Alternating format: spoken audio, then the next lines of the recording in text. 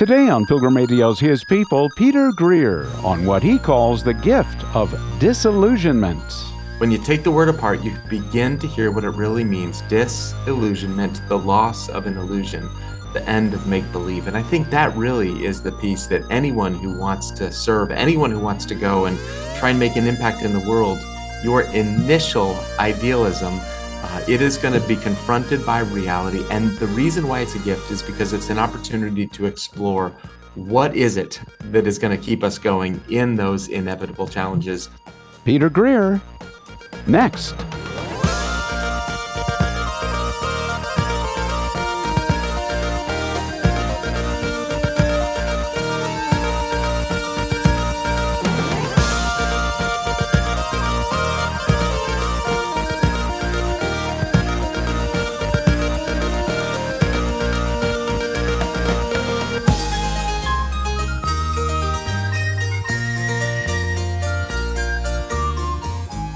Peter Greer says disillusionment can be a gift when it leads to true Christian hope. And it's that kind of hope that sustains believers in long-term service. Peter Greer is the president and CEO of Hope International and co-author, along with Chris Hurst, of The Gift of Disillusionment, Enduring Hope for Leaders When Idealism Fades. Peter, tell us why you and Chris wrote this book and why now. Yeah, well, we started the book in 2019, and really it was in a season when we thought we were having some incredible challenges. And the question was, what can we learn from leaders that last? What can we learn from leaders that have been able to hold on to hope even after incredible challenges, seasons of discouragement, and times of disillusionment? Now, that date, 2019, when we started this project, little did we know what was going to be in store. And for Hope International, the work that we do, the challenges that we had before that seem minor in comparison to what has happened since. We were founded in Ukraine. That's one of our largest countries of operation. And so caring for our staff and families in Ukraine over the last number of months, active in Haiti, and that country has had season after season of heightened challenge. And then the places that we work, places of poverty around the world and all of the disruption. So I say all that to say that the challenges of the last couple of years in particular has made this message feel even more poignant, even more important for us. And in some ways, it feels tragic that the timing of this feels like there has only been an increase in a discouragement or cynicism. What is the source of our hope? What is it that does sustain us even in those most difficult seasons of challenge?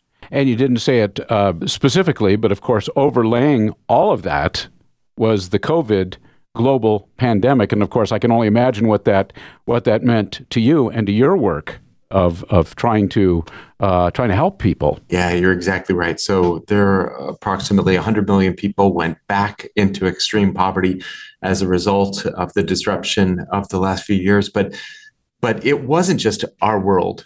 We were impacted in a particular way, but there are three things that have come out after the book was published just in the last couple months that I found so sobering. And maybe you've talked about these already or seen them, but Barna did a study and found that 38% of U.S. pastors have thought about quitting full-time ministry in the past year. That number gets to 46% of those that are under the age 45. So those involved in full-time vocational ministry, it has been a tough couple of years. Teachers right now, according to the American Psychological Association, 49% of teachers have reported a desire to quit or transfer schools. And then most significantly, a recent report came out that said 90% of nurses are considering leaving the profession in the next year. So we are at a time that the last few years, it has impacted all of us. And again, discouragement, and people questioning, how do I keep serving when it is so much harder than I initially thought?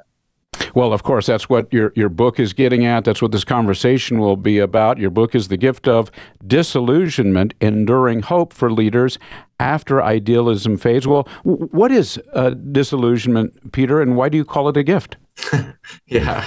Oh, we certainly, it does not feel like a gift, but maybe just the initial stage. I know when I first got involved in global missions and poverty alleviation, I had so much excitement about what this was going to be like, about families working their way out of poverty, about the hope of the gospel reaching nations, and about the privilege and opportunity of being part of it. And I have now been doing this work for over 20 years, and I still have that belief of what is possible. But my idealism has also been tempered by the reality of just how hard this is. And, there are days when it seems that everything that can go wrong has gone wrong.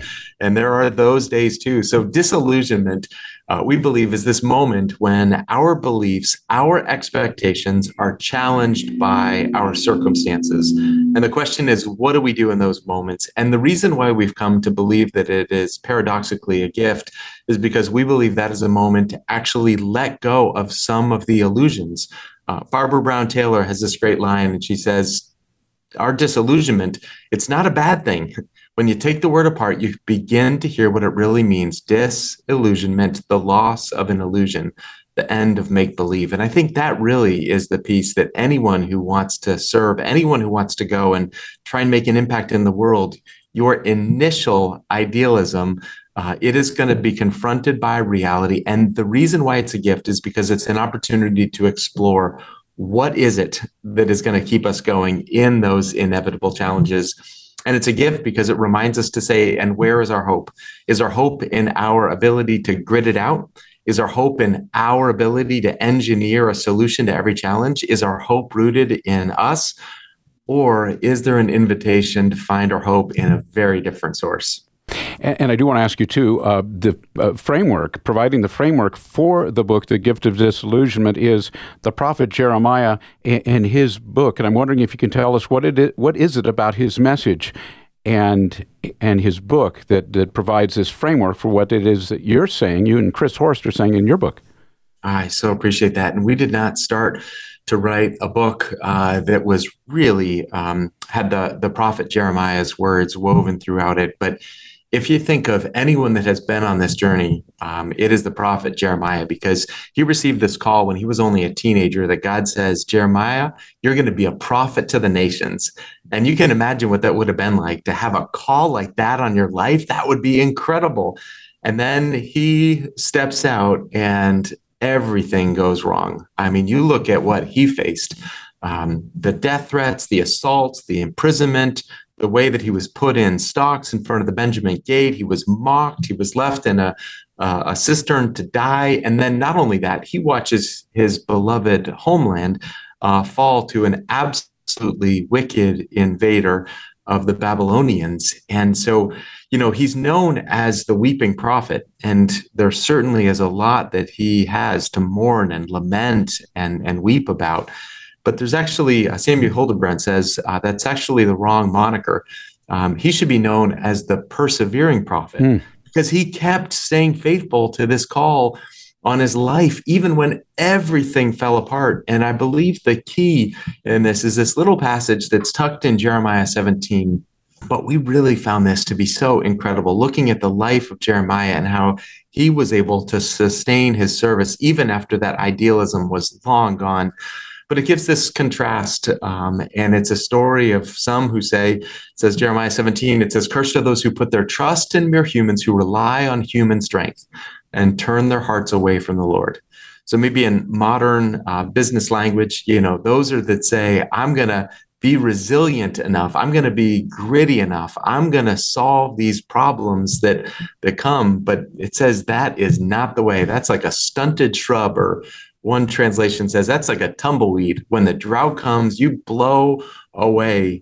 But then it says the second piece, and this is why this moment of disillusionment we really believe can be a gift, because it can reorient us not to go inward, but to go upward.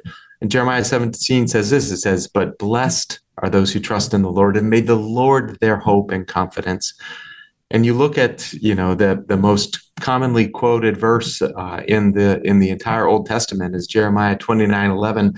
For I know the plans I have for you, plans to give you a hope and a future. If you just take those words out of context, they sound like cheery memes that are Right. disconnected from the challenges that we all face. But when you put them in their original context, the reason why Jeremiah can say that is because there is a hope that is independent of circumstance. There is a hope that is rooted not in our abilities, but in a God who is present even in the most painful moments. And that is the way to sustain our service.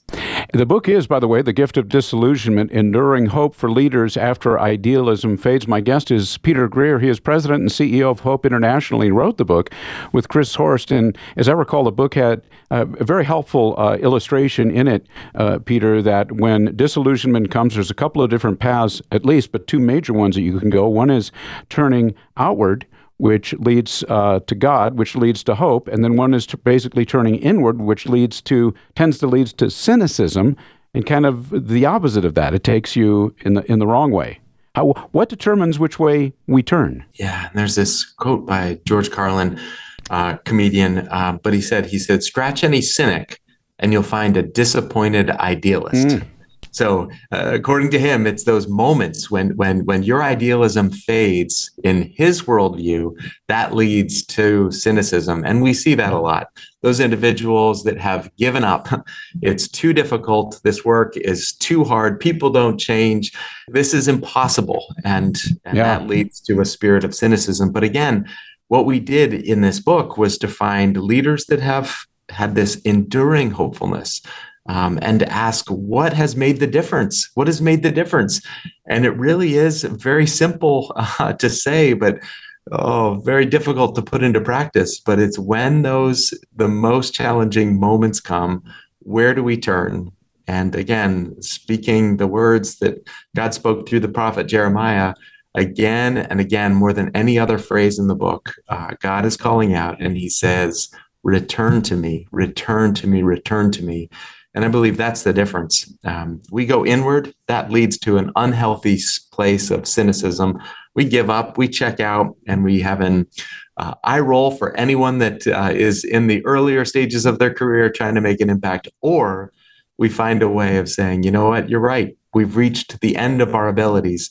But what an incredible moment to realize that, and then to call out to the God that says, "Return to me, return to me." And I believe that is where strength is. That is where hope is. That is where long-lasting service can be found.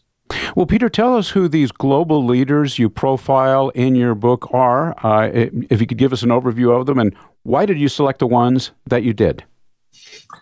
Yeah, so this was, again, the great gift of this book, and I sure hope it is a helpful reminder to readers. I know the impact that it made on Chris and on me and on Jill and Brianna as we went through the writing process. But in many ways, the news that we read that is coming at us is bad news and then more bad news. Story of failure after failure. And if we're not careful, we can believe that that's the whole story, that it is a story of this leader falling, this organization imploding, this way of getting off track. And yet there are so many other counterexamples of individuals that perhaps are less well known, but are faithfully serving, and it's measured in decades. So what we did is we reached out to our global friends, colleagues, partners, and said, who are those leaders that have lasted with it an unusual ability to respond to challenge and to do it in such a winsome and hopeful way. And then we started either getting on, having conversations with them or having Zoom calls. And it was, I cannot emphasize the delight that it was to silence the doom scrolling, to silence the bad news, and to hear stories from humble leaders that have just been faithfully getting after it, that many of whom I had never had the privilege of meeting before. But I mean, we hit a variety of context. We hit foster care. Our family's done foster care in a small way. And those individuals that have done it and had over 100 individuals in their home, just how do you keep serving when you have had challenge after challenge? Individuals that are in education, individuals that are in global development. We talked about Haiti just a few minutes ago, the challenge there. I wanted to find someone that had been faithfully serving in Haiti, and then across sectors. But the thing that, again, was so absolutely surprising and delightful is that even though the stories were diverse, even though the geographies were diverse, even though the places of service were diverse, there were common themes that came up again and again and again and again. And I remember one of the interviews with Reverend Fry Mutamiri in Zimbabwe. I just had another call with Tita in Guatemala, and the themes were just the same. It was the same themes about what causes a leader to last. And so anyway, just the commonalities, even through this very diverse group of individuals. And to me, that was the best part of the research. The best part of the writing was just, having counterpoints to what we read in the news, silent, perhaps less well known, but stories of long-term faithfulness that I think the world needs to hear. And those themes, you've probably touched on them in one way or another, but can you kind of tick them off for us, those themes you say that were repeated over and over? Oh man, I mean, there's so many, but the initial one that came was really this, like, recognizing their own inability to serve. Like, the challenges are too big. And so just an acknowledgement of the enormity of the task in that, and how that actually became a freeing recognition when they reached the end of their abilities. Every single one of them was not an individual story. They were all so quick to say, but let me tell you of the individuals that have walked with me on there. One friend told me, he said, in my context in rural Rwanda, he said, I know we have to have 4 friends at any time that are willing to meet you at 3 a.m. And I was like, why 4 friends? And he said, well, that's how many people it takes to carry a stretcher in that place. And so every single one of them had their group of individuals that they walked with. So calling is super clear, like that initial moment to say, this is, almost in the words of William Wilberforce, like this, Claire, this is the mission of my life. This is very clear, almost like what Jeremiah had. This is what I'm about.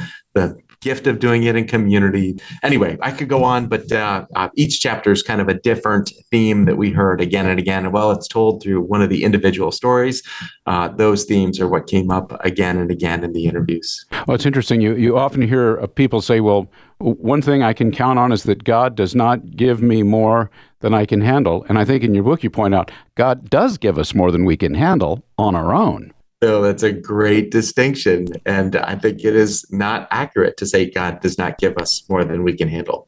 Every single individual profile has felt that they have been given more than they can handle. But that's the gift of it. They are not on their own. And, it oftentimes is not quoted, but I think about what Jesus said in John 16:33. That it's very rarely do we see this quoted on wall art, but it's one of my favorite verses. In this world, you will have trouble. Not you might have trouble, not you won't have trouble, but in this world, you will have trouble. It's supposed to be hard. We were given fair warning. But then the absolutely beautiful part that comes afterwards, but take heart, I have overcome the world. Take heart, there is an end to the story. Take heart, my presence is enough in the trouble that you will inevitably face. And that to me is so wonderfully freeing, and it just feels so true that yes, this is supposed to be really hard. And I think you mention in your book, The Gift of Disillusionment, that these leaders all traveled that path that we're talking about, from idealism to disillusionment. That's exactly right. And, sometimes it was that initial idealism, it didn't last very long. I think of Reverend Fry again, and how he would tell his parishioners in Zimbabwe during a time that he was speaking out against the government that was going down a path of corruption, very much like Jeremiah was speaking out against the corruption of the kings and the religious leaders of the time. But he said, when you come to church, don't forget 2 things. Don't forget your Bible, and don't forget a wet towel when the tear gas is thrown into our congregation. That was his reality. That is what he was living through. And yet there still was a hopefulness, even in the midst of, I just can't imagine that being the reality on a Sunday morning. Bring your Bible, bring a wet cloth for when the tear gas is thrown in. And idealism, you say, is good, but it ultimately it can't last because we're in a broken world. That's right. Yeah. I have never found a leader that has started out in service. And Bill, probably your journey. I wish we could hear more of yours too, but what you think it's going to be like. And I never have had anyone say, you know what? It was actually easier than I thought. There were fewer challenges. There were fewer interpersonal dynamics. Like it was easier than I thought. You also say disillusionment then is and I like this phrase, a pivot point on every leader's journey. And again, the pivot point, this is like a little, perhaps it's reflected in the recent stats, but there are a lot of leaders, whether it is in the church or in schools or in hospitals, or that entered into a field of service. Maybe it's joining a board, maybe it's a mid-career professional. Like there's a lot of people that step out in service with an expectation of what it is going to be like. But then that expectation is confronted and challenged and dented and worn down by the challenges that they face. And I think that's really why we believe it's a pivot point, because there are some that give up, some that say, I mean, I'm out. And I think that's reflected in those recent stats. Survey after survey right now says there are more and more people in areas of service that are saying, it's just too hard. I can't do it. I am daydreaming about either a retirement age or getting out or switching career. And yet there are others that face those same challenges, those same seasons of drought, those same incredible challenges. And yet there still is that ability to hold on to a hopefulness, even in the midst of seasons of challenge. So that pivot point, it goes to either a deeper sense of hope, or cynicism. And I don't think, the choice is obvious. I think that pivot point for all of us is a question to say, in those moments, what is it that is going to sustain our service when it is more difficult than we initially thought? And I do have to ask you in our minutes that we have left here, early on you made reference to foster care. And I'm wondering if you can talk about, I mean, obviously you are the president and CEO of Hope International, these issues that we've been talking about, these insights from the scriptures and from experience apply there. But in your own life, can you talk about your own journey with foster care and how you found these principles to be every bit as real there? I mean, so there was this conviction. I'll never forget it. It's my wife and I were at a presentation, and as part of the presentation at a local church, the number was shared of how many kids in our community were right now waiting for a home. And we looked at ourselves, and we were not expecting this showing up, but we looked and said, we've got room, we've got love in our hearts, and it changed it from why should we to why shouldn't we? And so we stepped out, and I'll never forget also the training. You'll go into the training, and on the wall are all these beautiful pictures of sunset beaches, of families holding hands with giant smiles. And I would say that was our idealism phase. That ended quickly. No one goes into foster care because everything is great. You're entering into a broken situation that is not right, and there is harm and there is hurt, and you cannot love others without feeling a little bit of that hurt as well. And so it has been the most challenging thing that we have ever done as a family. And I hate even talking about the impact on our family, because the kids that are in foster care, they have had way more than we have. But it also has turned into this beautiful piece. And there was a moment, very clearly, when I thought we were done as a family. It was too hard. It was too difficult. The system is broken. I found the alluring pull into cynicism in my own life in a way that I never had before. But it actually was meeting Anne. We tell her story, but she had over 100 kids, and she just reoriented our hope and invited us into the challenge, the reality of the challenge, but reminded us of the hope that we have. And I am so thankful we got back in, and it has been a transformative part of our family. I can't imagine our life without, our kid, 2 biological, 2 adopted. I can't imagine our life without this journey. And I am so thankful that we had someone speak truth at a moment that we needed to walk away from the path to cynicism and to choose a path of enduring hope. And for many, of course, and we touched on this as well at the beginning with COVID and how it radically changed, particularly the lives of the poor around the world, but really everybody's life in one way or another. I suppose, are there practices that you have personally embraced or recommend to others who might find themselves disillusioned or cynical for various reasons at this time? Yeah.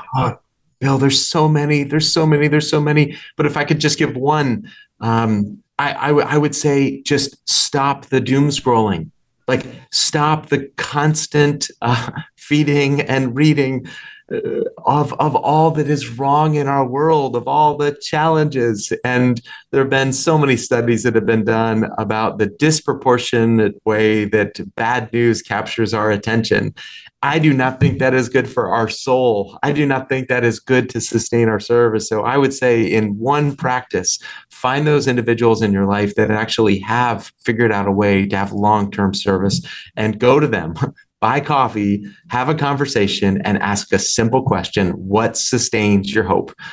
That is what we did in this book. And I know the impact that it made on my heart over these incredibly challenging last few years. We need to be reminded of good stories of faithful long-term service in our world. And I would just say, turn down the volume on all that's wrong, on all the challenges. Turn up the volume on faithful examples of individuals that have figured out how to love God and love their neighbor for the long term. And let's elevate those stories in our lives. Any last thoughts that you would leave us with, Peter, about sustaining that hope, about connecting that hope to our long-term service, whether as a Christian leader or just as a believer in general? I mean, the only thing, Bill, I have a friend, Kurian, who read the book, and he was so kind, but he basically took the content of the book, created an online survey. You go to thegiftofdisillusionment.com. It actually is a survey, and it can plot, where are you in this journey from idealism to disillusionment to cynicism to hope. And so I would just say, if you want to continue the conversation, that's a great way. If you go to thegiftofdisillusionment.com, as a way of continuing to figure out, where are we in our journey, that I hope all of our journeys end in a place of true and significant hopefulness. You've been listening to His People on Pilgrim Radio. Many thanks to our guest, Peter Greer, President and CEO of Hope International, and co-author, along with Chris Erstuff, The Gift of Disillusionment: Enduring Hope for Leaders When Idealism Fades. Thanks for listening, and I hope you can join us again on Monday at the same time for another edition of His People.